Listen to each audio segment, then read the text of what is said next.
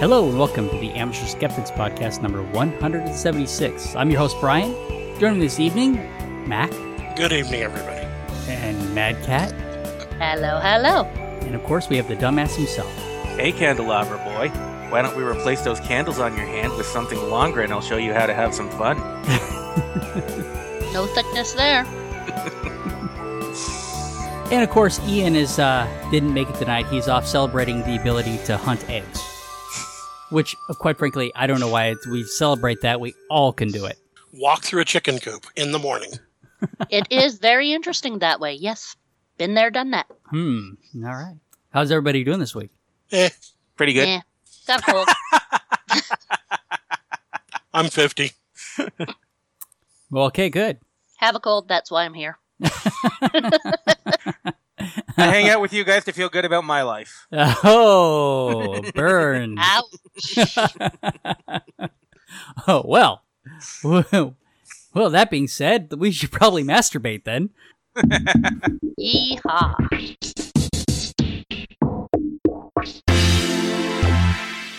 The Amateur Skeptics present Ian's Masturbation Moment, brought to you by the Dumbass Media Empire. The Dumbass Media Empire, bringing you content that touches people while they touch themselves.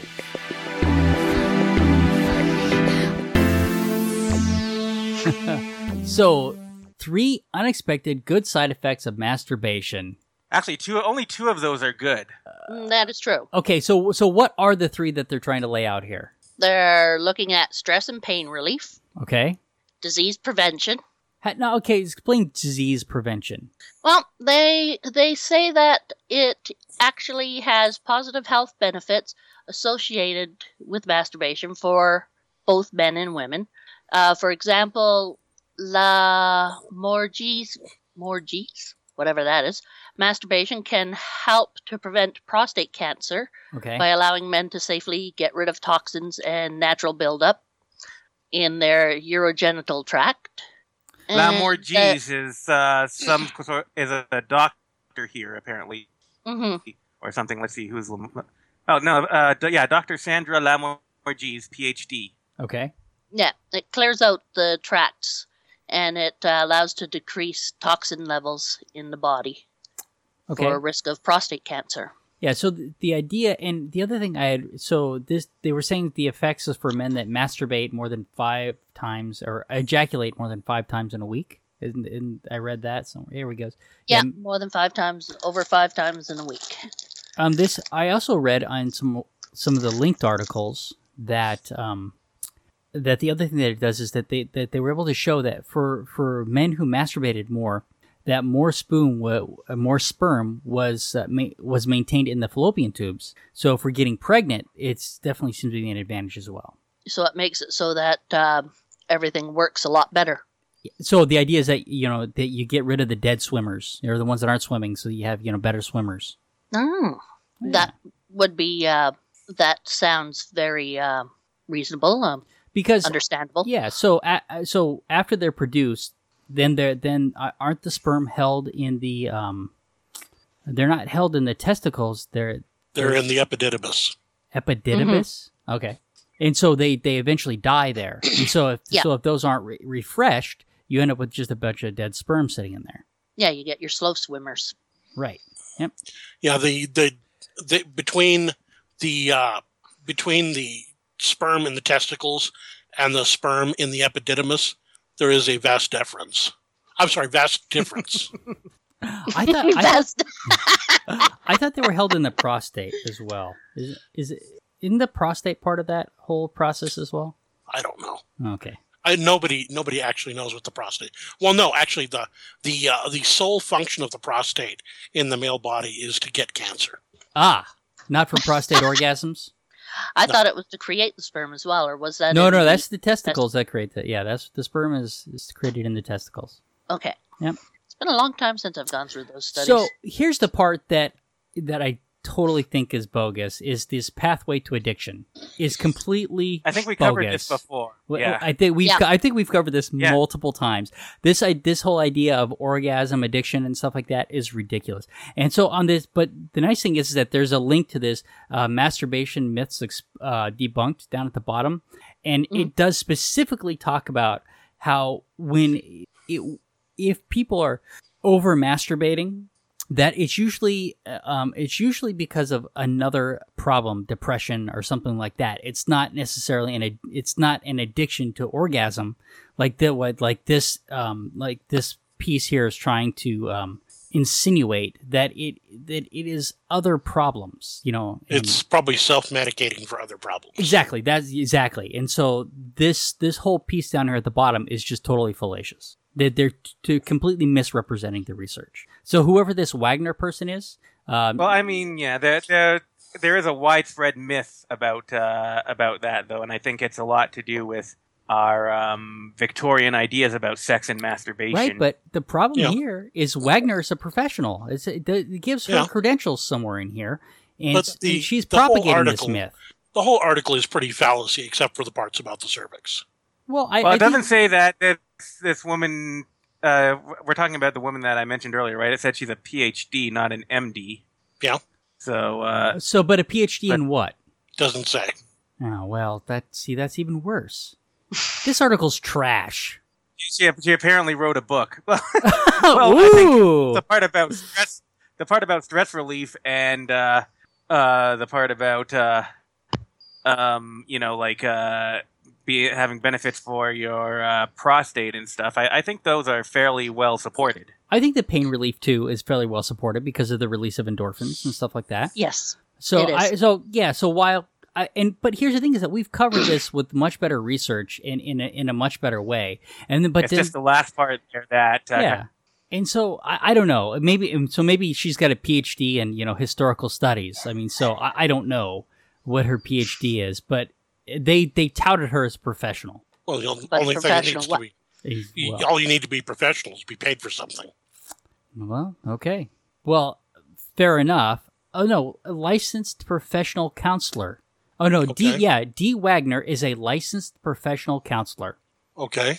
So right, she's not an MD, but she is counseling people on these things, and she's spreading misinformation. Apparently. That kind of thing drives me nuts. So at least the two articles that are underneath it disagree with her. Yeah.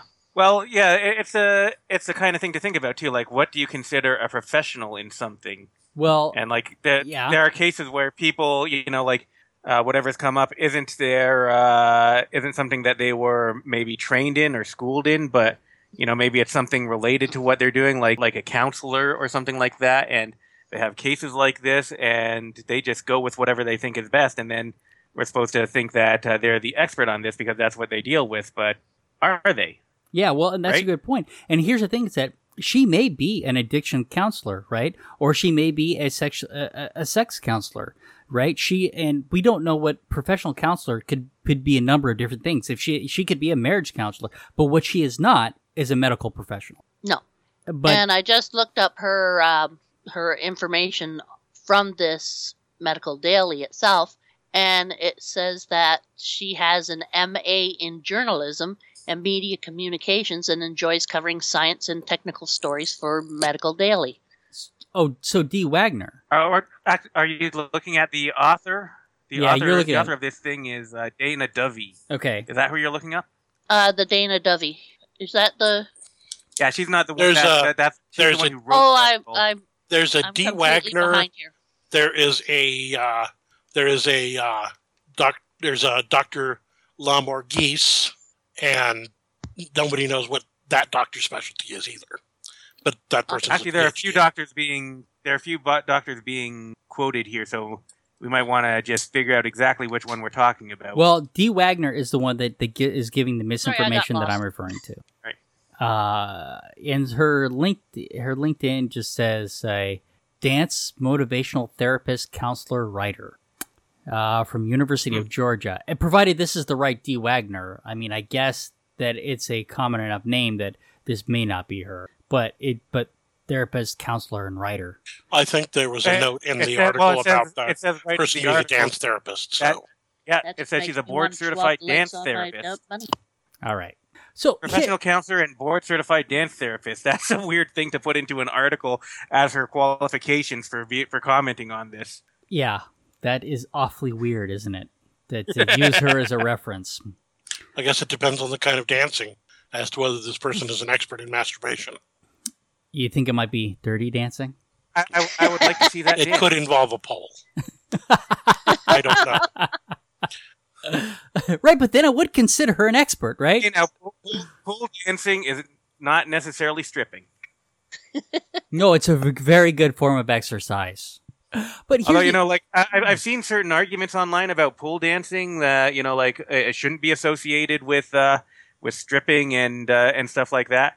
But then I kind of thought it over and I thought to myself, well, okay, yeah, that makes sense. That it's a good exercise. It's a good thing to be able to work your way around a pole. But then it's like, well, I kind of get why it is associated with stripping because it's like a replacement for the penis. Basically, it's phallic.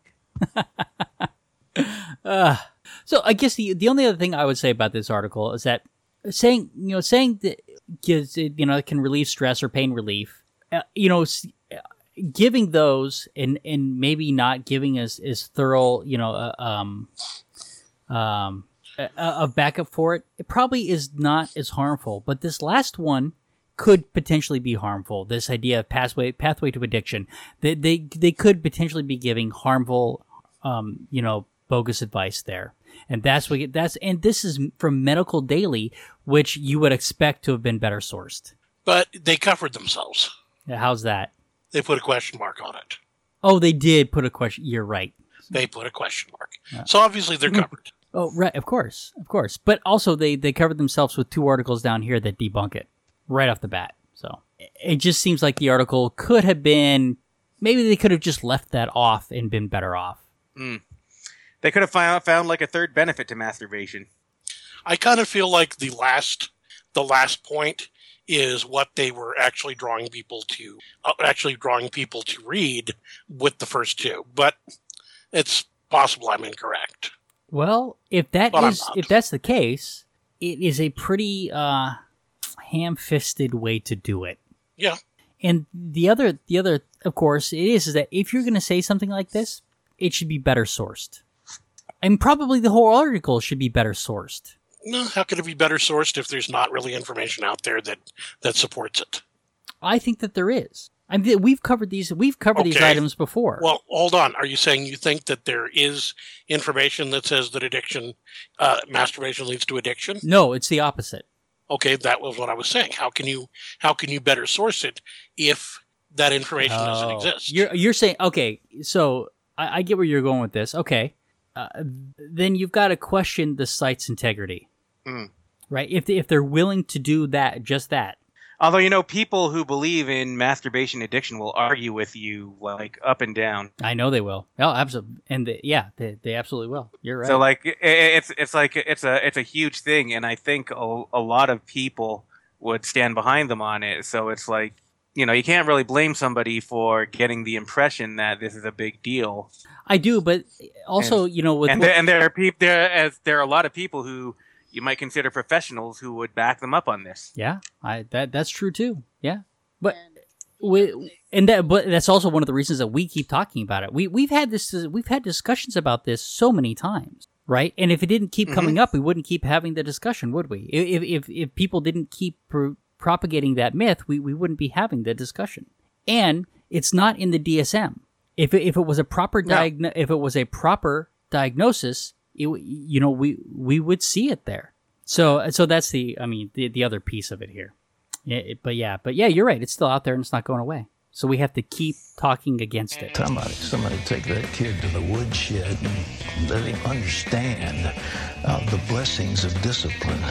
He needs discipline. He's going to wind up in a correctional institution. The next thing you know, he could be doing hard time in some prison, and then he will wish he wasn't such a smart, wise guy, because he'll be disciplined in a way that he'll never forget in some prison. They'll prey on some young kid like that, but he needs discipline in the worst possible way. Arizona's senator suggests sterilizing poor women. This is from MSNBC.com.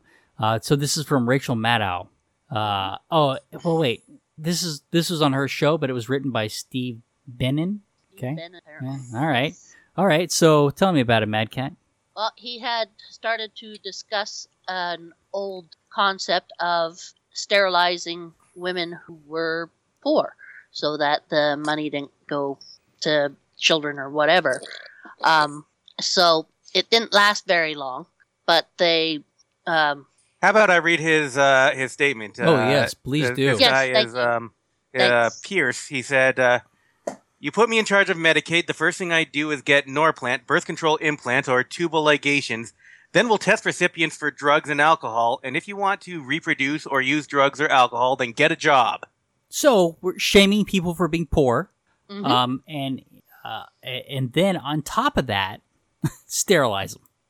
Okay, Yep. so... Oh, yeah, and I've mentioned this before. It's this whole myth that poor people who are on support from the government, the reason that they're like that, most of them are on drugs or alcohol, and they're just like lazy, and they can't do anything for themselves. They're just boozing it up or like shooting themselves up all the time, and they're like dregs of society.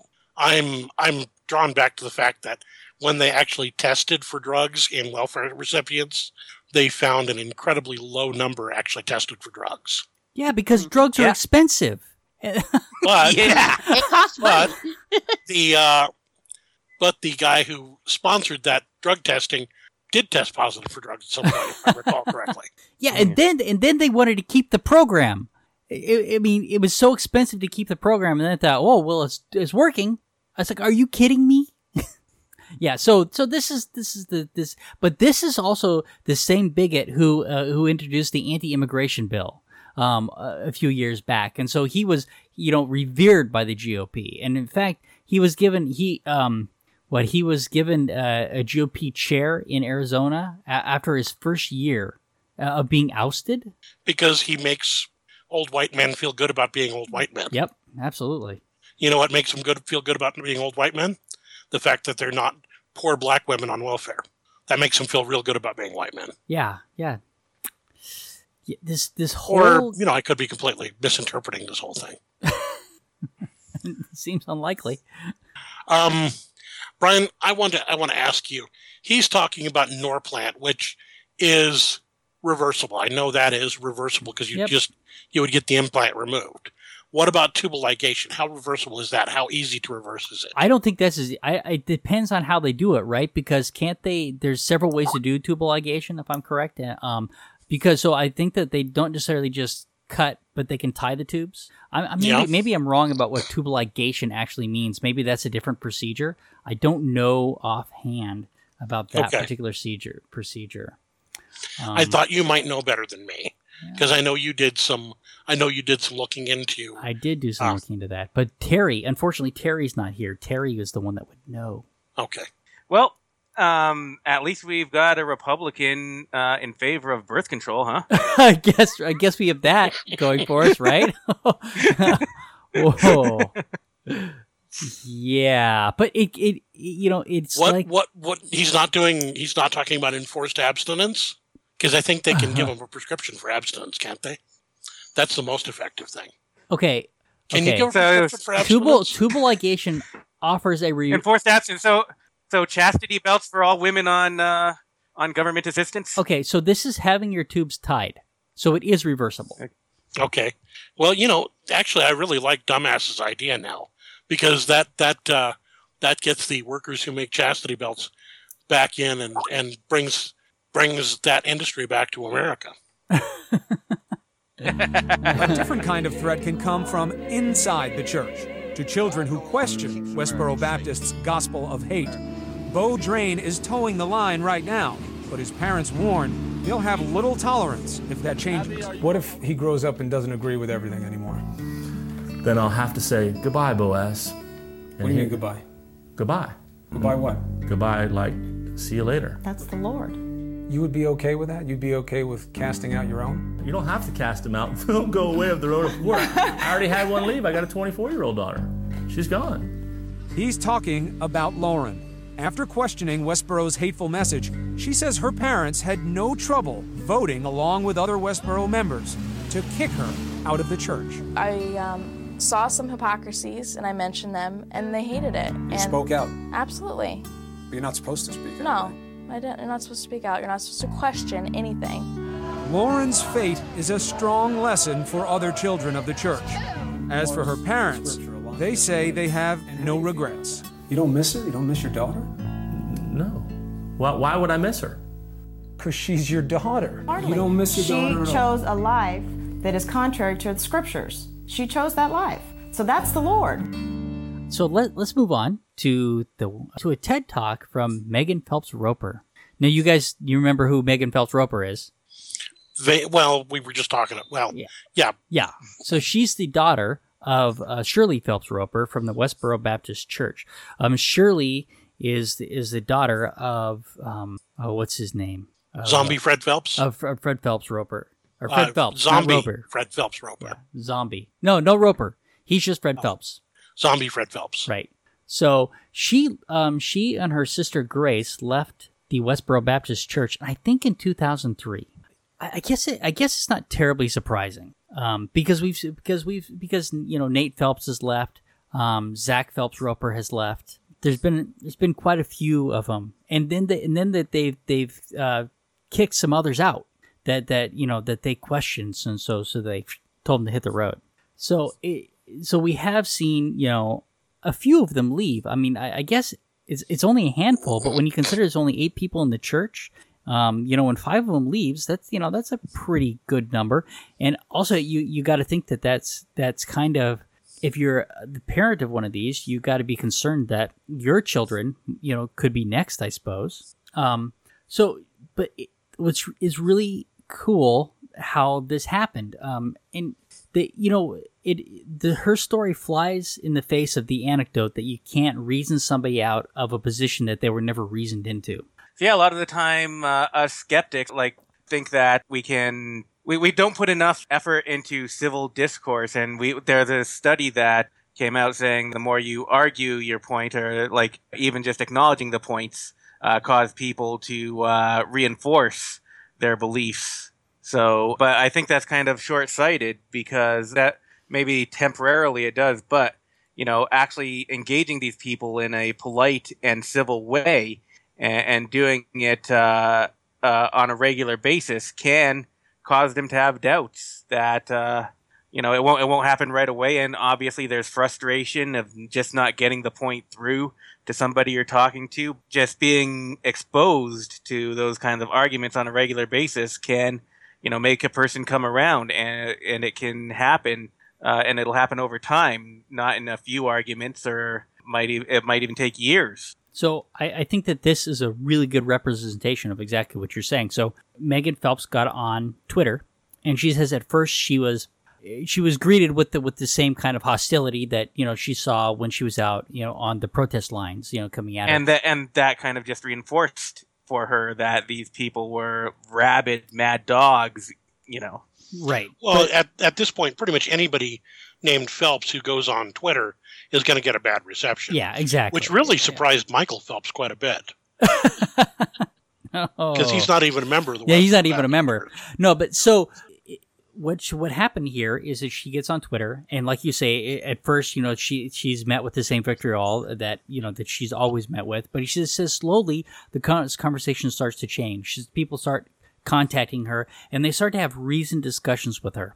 And these reasoned discussions, the people going back, arguing, but doing it cordially, finally get her to the point where she starts to question some of the things that she's always been brought up, and question the hate that they've always propagated. And she starts to wonder if their position is logical. The message of love with the message of hate, if it actually makes sense together. In the TED Talk, she's talking about this Jew, David. The Westboro Baptists have been particularly harsh to Jews. The God hates Jews is pretty common that we hear out of them. So he starts to interact with her and actually comes out to one of her protests. And I thought it was so funny. She says he brings her a Middle Eastern dessert. A Middle Eastern dessert, and she brings him some kosher chocolates and a sign that says God hates Jews. Oh, that's sweet. Right. So as she's going through and talking about this, and you really need to listen to her say it. She's talking about how people having these arguments with her, reasoned arguments, kind of reasoned her out of her position. Right. It did exactly what the anecdote says can't happen.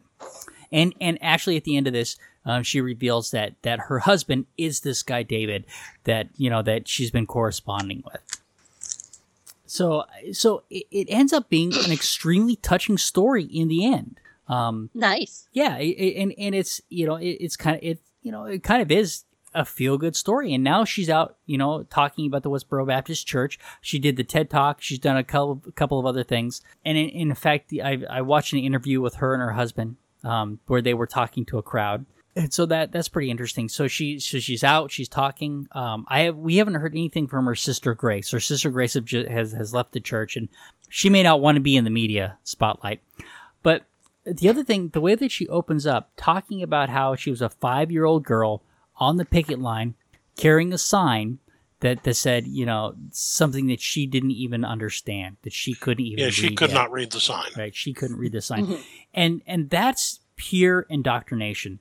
And I think that when people are indoctrinated like this without really thinking about it, that maybe it is even easier to reason them out of their point because they haven't thought about it yet. So if you encourage them to do it, maybe it's easier to reason somebody out of a point that they haven't reasoned themselves into.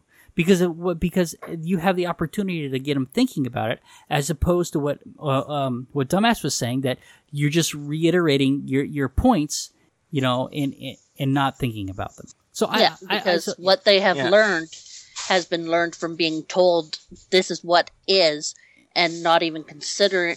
You don't think of anything else but what you're being told, because who you're being told by, your parents and the religious people who you're supposed to listen to, say it's the way it is. But that's all. And it takes time to reason somebody out of a position like that. Exactly. This did not happen overnight. It was people that took the time to converse with her. And to be fair, she took the time to converse with them back, right? In a more civil manner than what we see in their protests, right? It had to happen on both sides. It wasn't one or the other, right? But when she was contacted civilly, she was inclined to respond civilly. And that's what happened here. So it makes so much sense that, especially when people disagree on something, to have a civil conversation about it. Yes. Yep. And if you don't ask questions of each other and try to understand the other side, there's no way of getting to a middle point where you can actually come to terms with one or the other of whatever you're trying to come to terms with, because you're never going to be able to understand if you're not asking questions and discussing, listening and speaking, but listening as not to defend yourself and speaking as not to offend the other person. Right. And the other thing that we are seeing with the Westboro Baptist is that more and more young people are leaving, right? At first it was Nate Phelps, and then it was another Phelps. But particularly, I know that, the Drains. The second Phelps is so hurt right now. Nobody remembers my name. It's the Phelps. They're the troublemakers. I don't know. There is another brother that left, isn't there? It's Nate Phelps and another brother. Well, you're also forgetting the fact that Fred Phelps left. Too soon? No, not at all. Not at all. But here's the thing: he was kicked out of his own church in the end. I don't know exactly what happened. If you listen to Zach Phelps Roper, he says that his father had a change of heart in the end. But of course, he was kicked out, and he only got to see his grandfather once before they stopped letting the other kids that had left the church come and see him. So I don't know how to take that, but we know that he was removed from the board, and at that point, the other, some other members took over, and they booted Shirley as being a frontline spokesperson. We haven't heard from Shirley in years, and I got to tell you, that's very disappointing to me because she's fantastic. I mean, what a great punching bag, which is totally contrary to everything I just said. But I mean, in some ways, it was great to have them coming out and saying these things, but they've kind of retreated. We don't hear from them as much anymore. That they've kind of become quiet. And in some ways, it's unfortunate because they are good, sensational stories. But I wonder if it's also this public contact that they feel might have caused some of these young people to leave. You got to wonder what's going on there. The other one, whose name I can't, isn't coming to me. Her last name is Drain. She's one of the Drains from the Westboro Baptist Church, and she was actually kicked out by her family. Her family told her to leave. And so she actually had to leave. Let's see if I can Westboro back. And I don't know if you guys have watched it. I think her first name is Floor. Lorraine Drain. That was close. Lorraine Drain? Lauren Drain. Lauren? Lauren Drain. Yeah, Lauren Drain. Not Floor? No, and her dad, Stephen Drain, is he is one of the focuses of, is it Louis Theroux? His documentary, the U.S.'s Most Hated Family, and there's a part 1 and part 2 to that. No. And so that's a pretty good documentary, and he spends a lot of time with Megan and Grace in that documentary, in particular talking about them and their story, because at that time they were very willing to speak out. He just did another documentary called what is it, My Life in Scientology or something like that. So he did a Scientology one, and somebody asked him, he says, which was more difficult? And he says, talking to the Westboro Baptist was not difficult at all because they wanted to have a conversation. He says actually doing a documentary on Scientology was much more difficult because they don't want to talk to the public. So that was pretty interesting. The contrast between the two cults. So anyway, so I really recommend her TED Talk, for me it really points out the importance of conversing and not just throwing up your hands and saying you can't reason somebody out of a position they haven't been reasoned into. Because yes, you can, but you can't do it in one conversation. You got to be willing to continually have the conversation. If you really want to help people. Yeah, mm-hmm. And the thing is that is kind of frustrating. So I found that I get really stressed out over having a lot of arguments online a lot of the time, and I've kind of backed off doing that a lot, but I think it's a good thing for people to actually challenge other people with arguments online. But you have to do it civilly. Name calling is not having a discussion.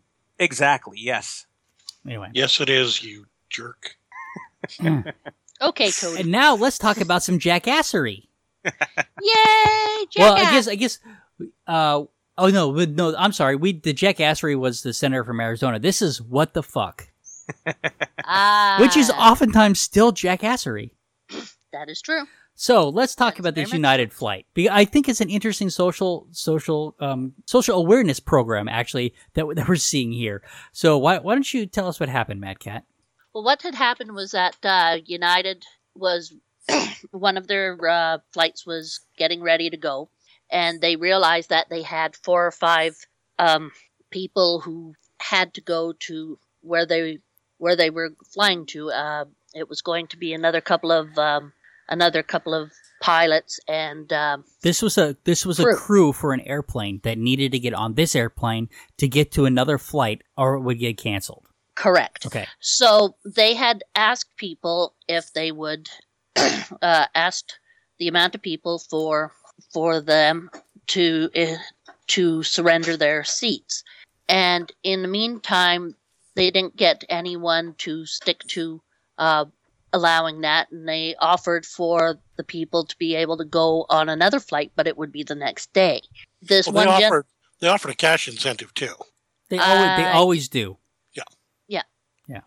And this gentleman and his wife had said they would go off the plane, but then they realized apparently it wasn't made clear to them at first that the later plane was going to be the next day, right? That is correct. And with it being the next day, they couldn't go because the husband was a doctor and he had to be there the next day for his clients. So he said no, he couldn't go, and a person walked up to him and said that he had to go, and he said, no, I'm a doctor. I have to be there for my clients. I can't leave this flight. And then a couple of officers came on the plane and took him bodily out. They said, you have to go, and he said no, and they just pulled him out, had these couple of ladies move back and pulled him out of the seat, bashed his head on the armrest, and pulled him out of the plane. Okay, pause for a second. Okay. Intentionally bashed his head, or was it just kind of an incidental thing? I am not sure. When you look at the video, I think it was just because he was not going willingly, and they were manhandling him, and so I don't think they bashed him on purpose. I think it just happened. Right, that is quite possible. Yes, but so just to clarify a couple of points. Initially, they did agree, right? Yes, and then when they found out that it was the next day, they retracted. Yes, and at that point, the airline said, "Well, you agreed already." They said you have to go. That's all there is to it. So, I mean, this is a difficult question, but do they have the right to say that when they already said that they would? Apparently, they are supposed to be able to take people out even if they do not say, because as part of the negotiation when you get your ticket, that if they need to have you go off the plane for another person to take that spot, if it's the another pilot or something, that you have to leave your seat. Yeah, there's supposed to be some fine print there. So there is. If you've ever read the fine print, and I was waiting in line one time. And so, and I was waiting for Frontier, one of the worst airlines, worse than United. Sorry, you may if you're taking Frontier instead of United, you're still wrong. But I read a lot of the fine print, and it's horrifying what you're agreeing to. Actually, I mean, and you don't have a choice. But so my experience with this is typically the way that they do this is it's done by seniority, number one. So if you're a business class flyer, you're never going to be asked to give up your seat. The people that are going to end up being asked or forced to give up their seat are people who don't fly on a regular basis and have no status, number one. And then what they'll do is they'll look at check-in times, and they'll kind of work backwards from there. Is typically, I think, how this is done. In my experience, that's how this has been done. And so their selection process has more to do with seniority than anything else. It's hard to say exactly what happened, but there's another issue here: is that they're overbooking these flights, and they ended up in an emergency, and at the expense of their patrons. They were trying to take care of their emergency. And it's like, and they seem to miss the whole definition of the word volunteer. And oddly enough, after this happened, the Google or searches for the word volunteer spiked by 1,900%, which is pretty funny. Thing is, too, is that it has been, for a long while, people have been complaining on the internet about United being rather brash and very aggressive. They're a terrible airline. I mean, here's the thing, but the part that is most interesting to me is not that this happened, because I think it's probably happened many times before, these kinds of incidents. It is the fact that everybody has a camera on their phone, and you can't get away with it the way you used to, because now when you do it, somebody's going to take a video and post it online. So now it's not only, so now when you act badly, the chance that multiple people, millions of people are going to find out about it, it becomes it goes way up. You can't do this unless you're prepared for the bad publicity anymore, right? Where they used to be able to get away with this shit. Well, they're also not very good at their working with the public on trying to fix issues, because of course they tried to say that he was that the man was a druggie and all this other stuff. Oh yeah, they bring made all this insults stuff about him and everything. Exactly. So they bring all this up after the fact, which has nothing to do with him getting pulled off the plane. So yeah, I mean they're awful, and the CEO's non-apology is awful. Yeah. And they've always done that kind of stuff with United, or they've done it for quite a while. I think a lot of people, however, very much look at United because of the original, because of the United Breaks Guitars, which was a few years ago. And they know that United has done some things, so they're watching them very carefully, too, for being able to say things. That is a possibility. I used to work with some United pilots regarding calling cards that they would use. The United pilots, the corporate culture of United seems to be it seems to be a very, very arrogant corporate culture. Yes. I think you could say that about a lot of corporate cultures, though. They're probably not the only one. No, I'm sure they're not. No.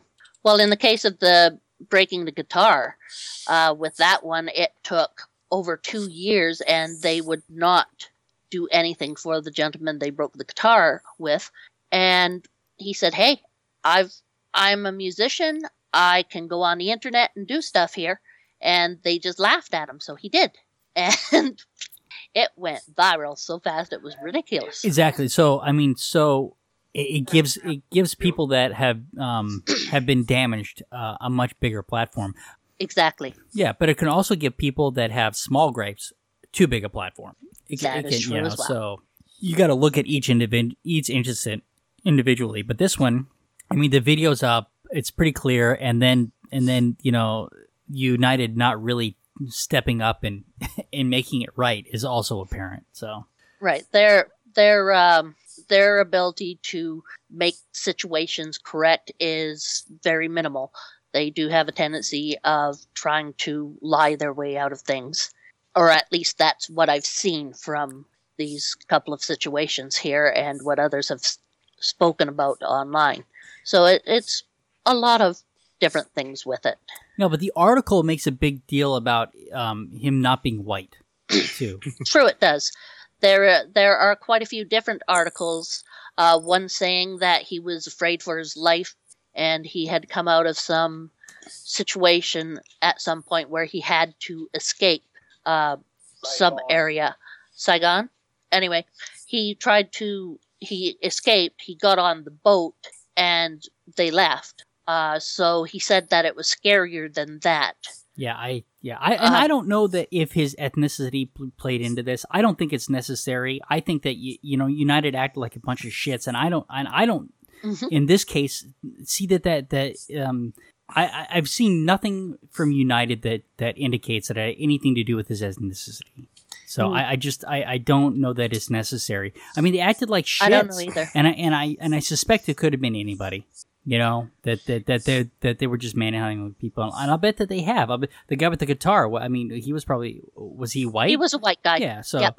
So I don't know that that's they that's care. a link to the actual song. I mean, everybody's beneath them. When you fly for them, everybody is. So. It is really cool that everybody has a camera with them these days. Remember how cool we thought that would be when we were young to have a camera that you could do stuff, a video camera. Filming stuff all over the place. I knew where my brother would put all my pictures. He was the type who'd just whip open the bathroom door, break it open, and take a picture of you on the toilet. So, but I mean, like relating this to stuff that we usually talk about, has it seemed to you guys that with more and more high definition cameras on phones these days, that you get less blurry videos of Bigfoot or whatever? No, they still have not. Where is Bigfoot, damn it? Bigfoot is naturally blurry. He is. Come on, guys. Get with the program. They have the sea witches sing songs for them so that they seem blurry. I know. Usually the videos I see of paranormal stuff these days, it used to be like you had like poor quality video cameras and everything was blurry. When you see them nowadays, most of them seem to be just computer enhanced stuff. Just the hoaxes are stuff that was put in post-production. Oh, I've seen some pretty good hoaxes that were done with DAZ 3D. It was pretty interesting. Yeah. Yeah, so we still don't have Bigfoot. And you would think that if Bigfoot existed, everybody's got a camera on their phone now. Where is actual video? You never get the picture when you really think you're going to get the picture. It's always exactly when you take the camera away. You know, little otter's going to jump up and go down the slide exactly when you put the camera away. When you take the camera out, the otters are nice and quiet and not doing anything. Maybe the camera activates the vortex, and that's why Bigfoot is still blurry. Exactly, that's got to be it. It is that paranormal vortex that makes them realize, ooh, there's something here that can actually prove that I'm here. Oh no. Well, we know that the Bigfoots in the Colorado Springs area use vortexes to travel. We know this. Isn't Colorado where exactly the wolves are now too? The wolves that Canada sent down? And are being killed off? No, wait, that's Yellowstone. Yeah. That's a different story in and of itself that actually would be worth covering, because what the wolves have done to Yellowstone is actually a pretty awesome thing. You know, they've actually brought wildlife back to Yellowstone, and they're now killing them off again. Yeah, exactly. It's awful. So anyway, that's for a different time. That's for a different day. So, is Disney gay? What is all this stuff here at the bottom? I don't think Disney is gay. In fact, I think that Disney would go on a complete and utter hairy, fanatical fit about everything that's going on at this point of time. We're talking about Walt Disney now, huh? We're talking about the Walt Disney. Yeah, if he were alive, he'd be going on a fit. Walter. Yep. All right, which ones of these are we going to cover here? Because Ian's not here, so do we start with Disney first?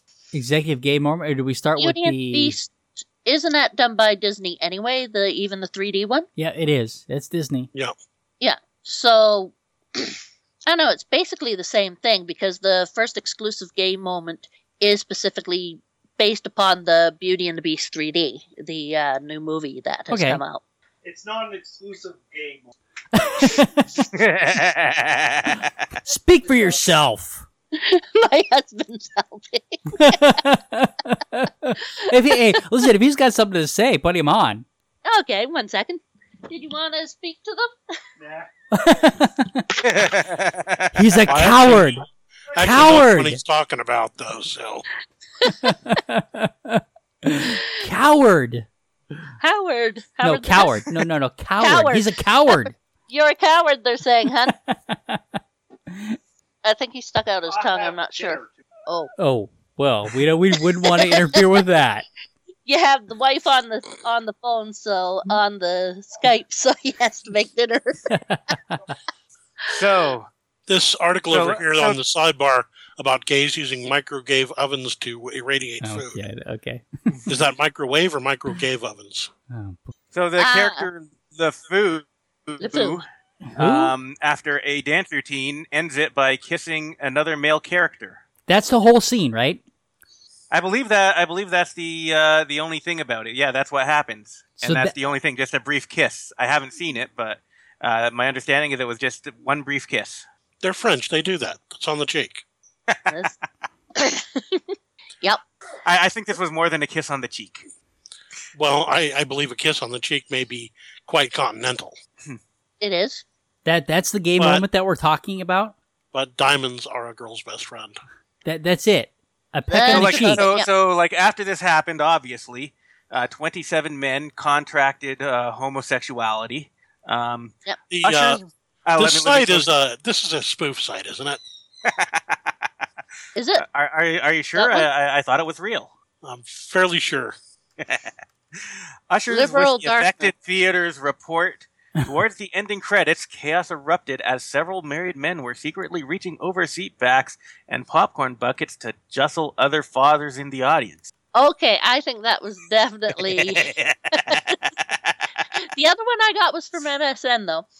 The one I got was from MSN. Yeah, we know that 27 gay after that is that is definitely a That is definitely a hoax deal. Yeah, yeah, exactly. And, But they do have. Are you sure? I believe it. Information saying that was the first exclusive gay moment in the movies. Sociologists speculate that the 3D displays of a supple, portly man sashaying in silken lederhosen while vying for the affection of an older French brood of a man named Gaston may have awakened some primal or prehistoric portion of the male brain that can be bent towards seeking homosexual pleasures and desire. Wait, who did you say it was? Who's the character? LeFou is the one who is gay. Gaston is the one he is. No. That's Elder Price. Gaston? Yeah, no, the other one. That's Elder Price. Who is Elder Price? From the Book of Mormon. He played on Broadway. That's right. Isn't it Elder Price? I wouldn't know. In the show? I don't know. Yeah, he's in the Book of Mormon. Show, I just know. He's one of the elders from the Book of Mormon. Oh, really? Yeah. So you're saying that's confirmation?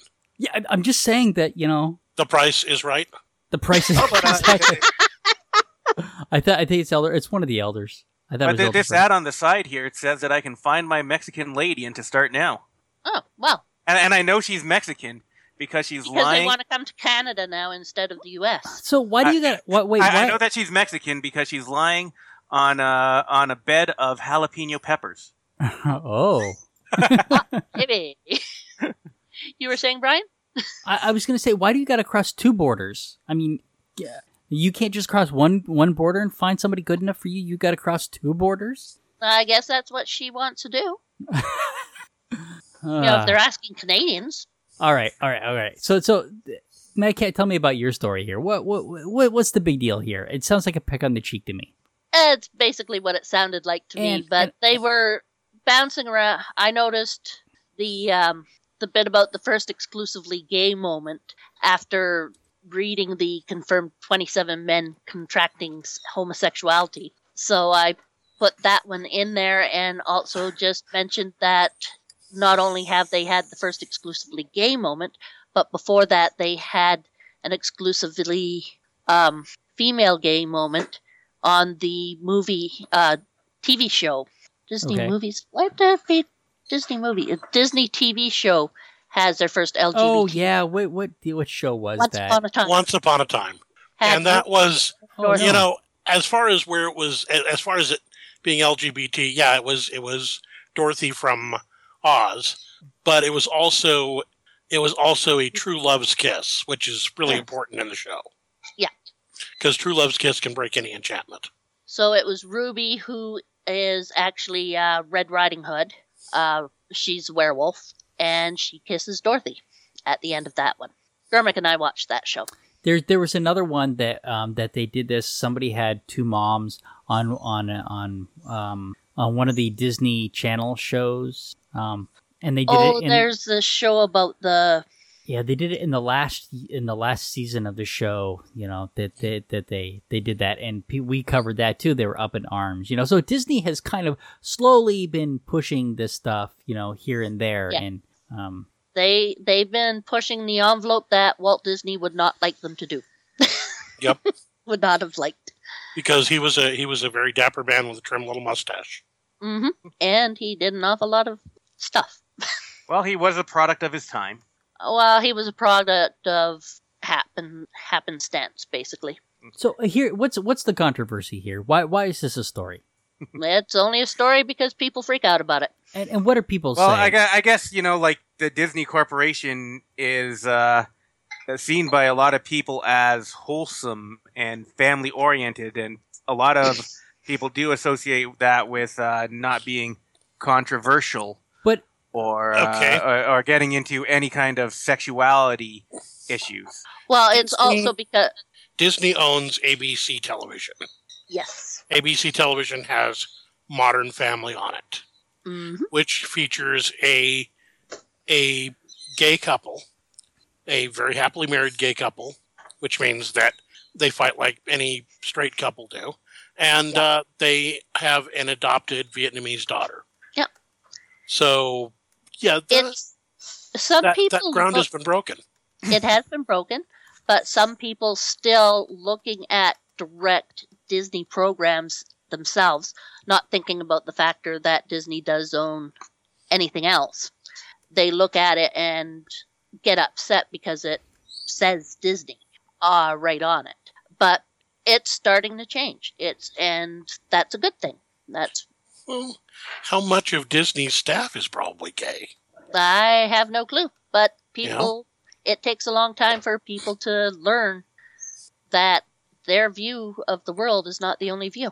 Well, I think it goes to show how public opinion is really changing these days, too, and how much more accepted homosexuality has become, that Disney, a really an old, respected, and family-oriented company, is coming out and making these steps. I mean, they're not a pioneer in advocating gay stuff, but I think, it shows that society has got to the point where we can start to accept this kind of thing coming out of a company like Disney.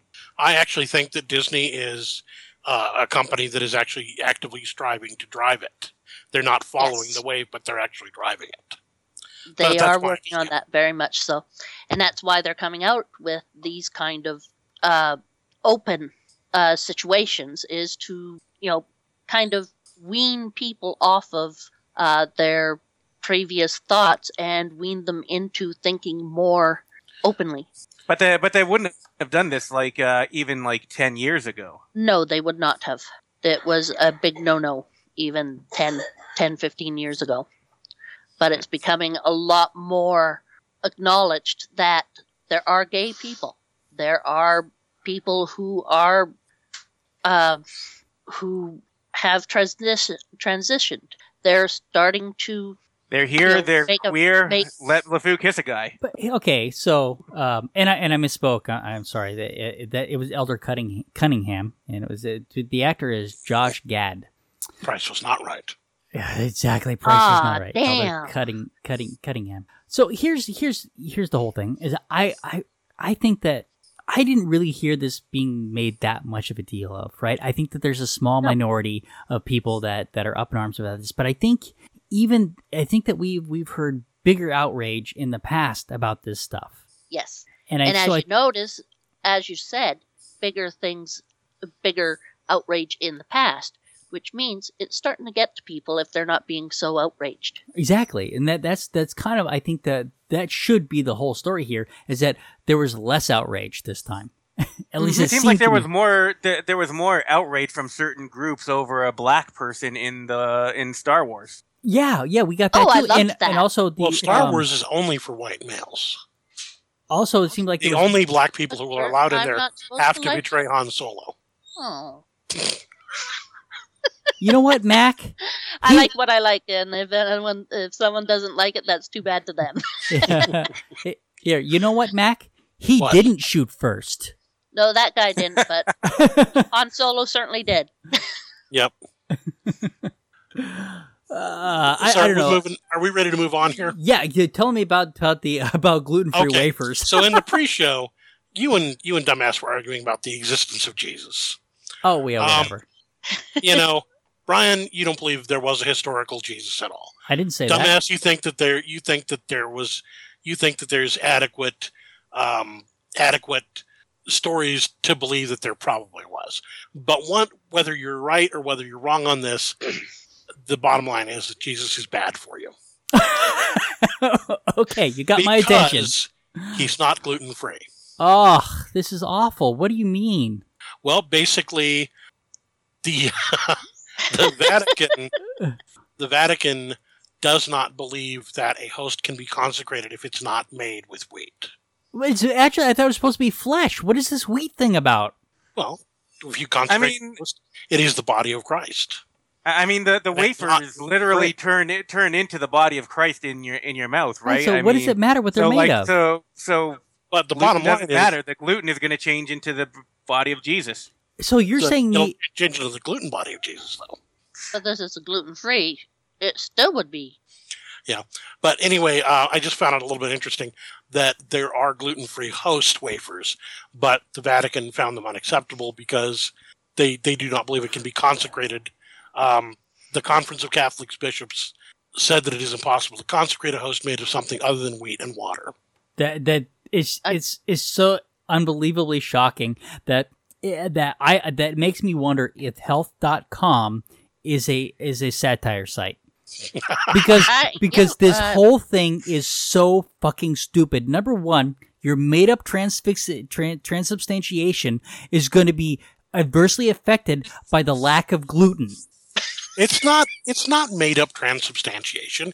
It's ritualized symbolic cannibalism. Okay. So you're ritualized. Oh, I'm sorry. Okay. Let me re-speak. Your ritualized symbolic cannibalism is going to be adversely affected by the lack of gluten in your cracker. It doesn't say anything about whether it's kosher either. It doesn't matter if it's kosher. We're not talking about Jews. We're talking about Catholics. Well, actually, technically, if it is the body of Christ, it is a Jew. Oh, so you're saying so do you start out with a kosher wafer, or is it kosher just by the fact of transubstantiation? I don't know. I'm not an expert at these things. No, you better tell me right now, because I'm about to just hang myself. I'll give you 30 pieces of silver not to. 30 pieces? Okay, I'll take it.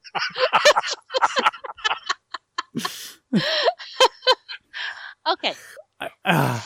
This is absolutely, utterly ridiculous. And the fact that it's on health.com, what the fuck? What the hell is health.com? Are you sure it's not a satire site? I mean, Natural News is. This should have been on a natural news site. What is it doing here? It's making you incensed. Truthfully, the whole purpose is to get you riled. Oh, well, and it's working. It's working beautifully. Oh. You know, you've actually offered to take Judas's way out. And, you've accepted my offer of 30 pieces of silver not to, and I'm happy about that.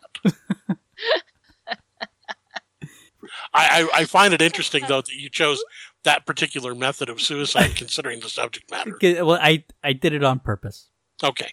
Yes. Then not so interesting. You absolutely caught the reference. So I don't know. This actually references back to I've got a family member who's very strongly gluten free, to the point where she'll gluten free you to caring a lot less. And I expressed concern. I asked her if she took communion, and I expressed concern that I'm not sure if Jesus is gluten free. She didn't take communion. So it got me interested in looking to see whether there was actually anything out there about this. And yes, there was. Yes, there is. Wow. I have a retort. Okay. Are you ready? Is the tort gluten free? It is gluten free. It's a gluten free retort. Okay. Yes, here we go. Well, first you've got to tort before you retort. P-P-A-P.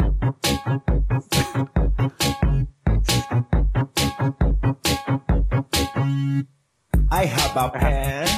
I have an apple. Apple pen. I have a pen. I have pineapple. Pineapple pen. I think chicken attack is better. Pineapple pen. Pineapple apple pen. Pull up chicken attack. That's better. Because I control all nature, but chickens are best. There's my retort. Cow and chicken is more wonderful for messing up your brain. You've never seen that? No. Cow and chicken? Cow and chicken. Look up on YouTube, cow and chicken theme song. It is it breaks your brain. Okay, See, all right. I used to try to watch TV, and every time that came on, I'd just sit there and completely there is... Okay, we just want the theme song. Cow and chicken theme song. Yes, that's it. Just the theme song, the very first. Okay, here we go. We get 30 seconds of it. Okay. Mama had a chicken. Mama had a cow. Dad was proud. He didn't care how.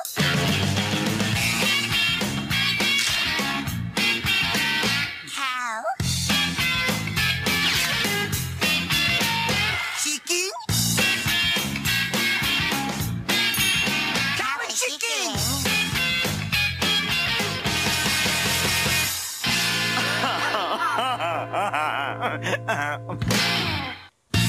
Wow. Yeah, that seems pretty straightforward. Yeah. Wow, is it? You know, every time I'd accidentally see that, you'd just sit there going, where's the button? Where's the button? Oh, man. All right, well, if there's nothing else, I think that's where we end it, right there. Sounds good to me. I have a wafer. I have some gluten. Say goodnight, everybody. Wafer gluten. Night, everybody. That is another one in the gluten-free can. If you've made it this far, that's an hour of your time you're never getting back. But the Amateur Skeptics appreciate you giving that hour to us. If you'd like to tell us how you felt about spending that hour with us, let us know at WTF@amateurskeptics.com. The Amateur Skeptics podcast is distributed under a Creative Commons Share-alike, no derivatives 3.5 license. Intro music by Peter Canold. Find more of Peter's music at soundcloud.com/PKANOL. Exit music by OFM. Find more of their music at myspace.com/OFMHQ. Artwork for the Amateur Skeptics by Sean Smith Ford. Copyright Shadow Knight Digital Portraiture.